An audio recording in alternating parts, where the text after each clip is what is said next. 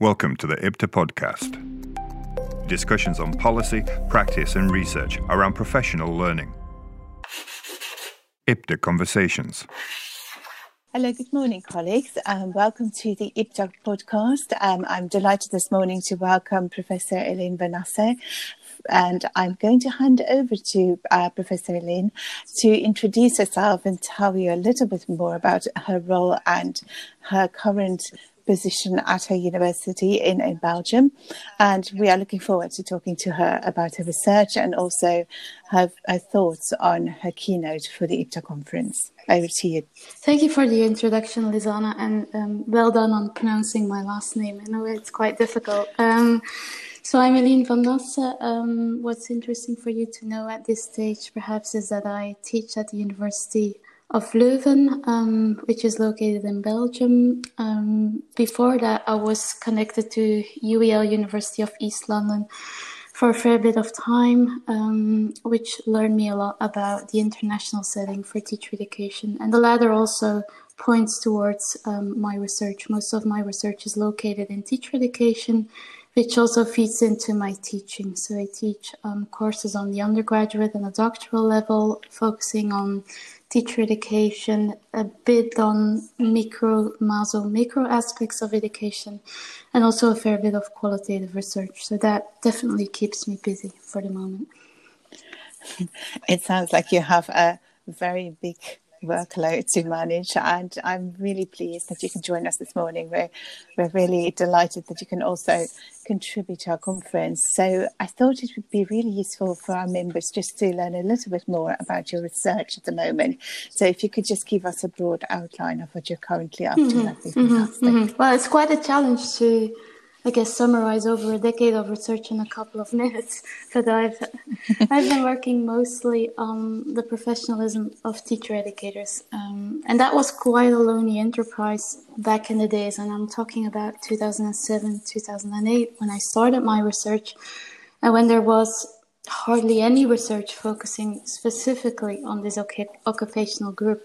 And I guess the reason for that was the implicit assumption that teacher educators simply teach their subject in higher education, right? I mean, what's the deal? They're just teachers in higher education. And I kind of argued against that, strengthened by the work of my very good colleague at UEL, Jean Murray, and also by pieces of self-study research in which teacher educators themselves started studying their transition from being a classroom teacher to becoming a teacher educator.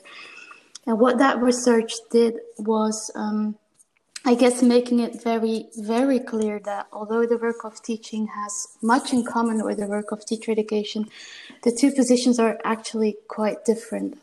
Teaching about teaching requires a different kind of professionalism than that developed as a classroom teacher. And most of my research then has focused on understanding what actually makes up that professionalism of teacher educators and how they develop that throughout their career.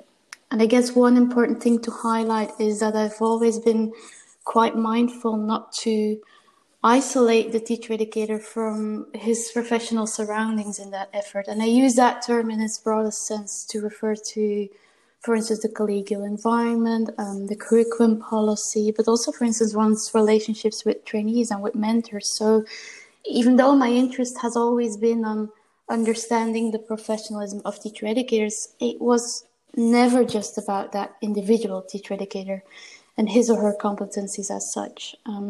Why? I guess because that just won't cut it. A teacher educator who knows what works, who is able to assess trainees, who can provide productive feedback, model teaching. I mean, I could go on for a couple of minutes, but that's not enough to explain good teacher education. And I don't have the time to fully unpack the underpinnings of that claim, but it points towards the notion of enacted professionalism, and I use that to refer to professionalism as, I guess the term says itself, is that which is enacted in practice while you are engaged in your professional activities in relation to the others present in that practice in a very, very particular context. So if you take that notion and we study teacher educator professionalism, it's actually not a study of the individual mind, so to say, but it's a study of actual practices, actual teacher education practices, and understanding what actually happens there and why that might be happening.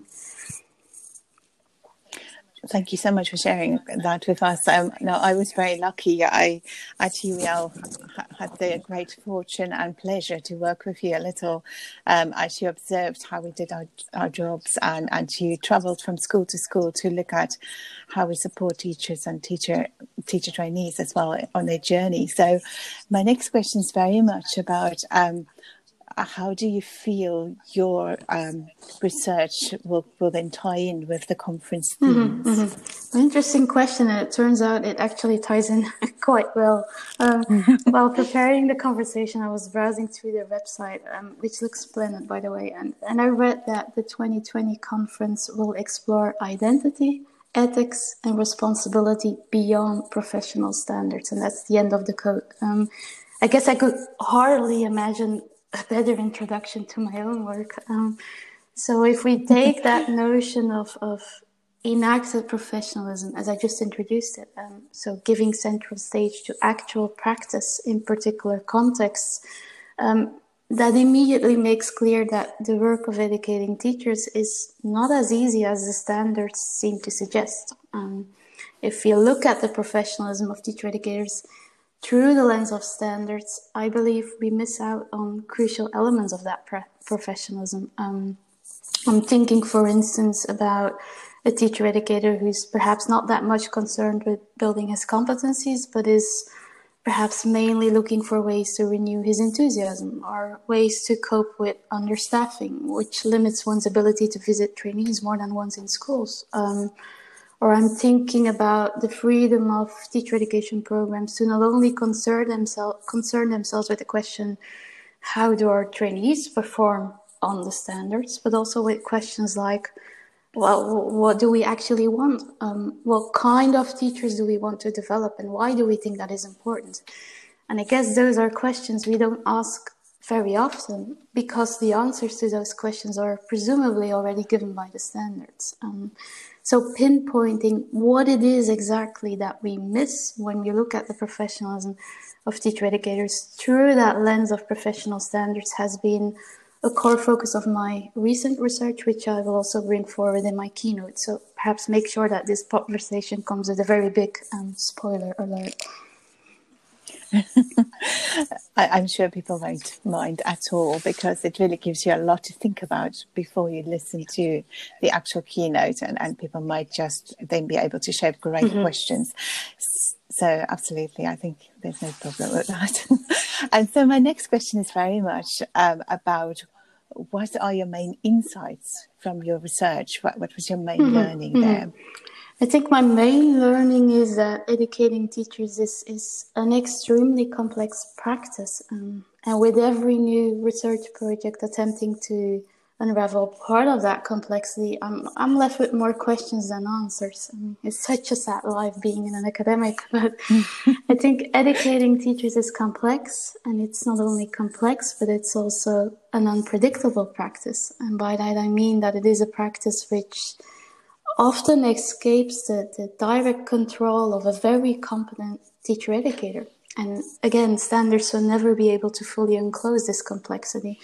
And that's exactly why I sometimes pity teacher educators. They have to deal with problems that cannot be solved by simply upscaling their competencies. It's much more complicated than that.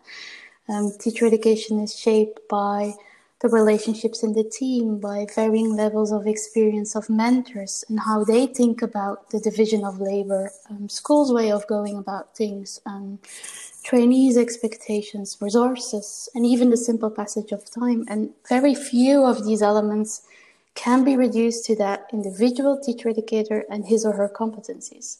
And very few of these elements operate exclusively at the individual level, which is the core focus of professional standards. They rather operate at the intersection of relationships and organizations. And I'm struck then by the fact that still, regardless of that, the dominant discourse on teacher educator professionalism privileges one single part of that system, the individual teacher educator, and his or her competencies. And I guess you could make a similar argument about teacher professionalism. So connecting that to what I've told before, I guess that professional standards select for our attention the individually competent teacher educator or teacher, but it also deflects from the relational and the organizational surroundings, which all impact in very, very fundamental ways what is actually happening in practice and what is possible in practice. So it is a complex business. Absolutely. I remember distinctly as we were travelling through East London, our conversation where we spoke about the importance of partnership and how that feeds into the teacher educators role, and how we need to make sure that those relationships are in place to enable us to do our job really well, to support the teacher trainee as well. So it's hugely complex. Absolutely. And I'm delighted that you've highlighted that as well, the complexity. And I think this is also something that I'm sure will continue to sort of trickle through in your keynote as well. So we'll leave a little bit for everyone to discover when you talk about that in more detail. But no, it is certainly very complex, and you have to work beyond that expected standard to really help people in the most appropriate way.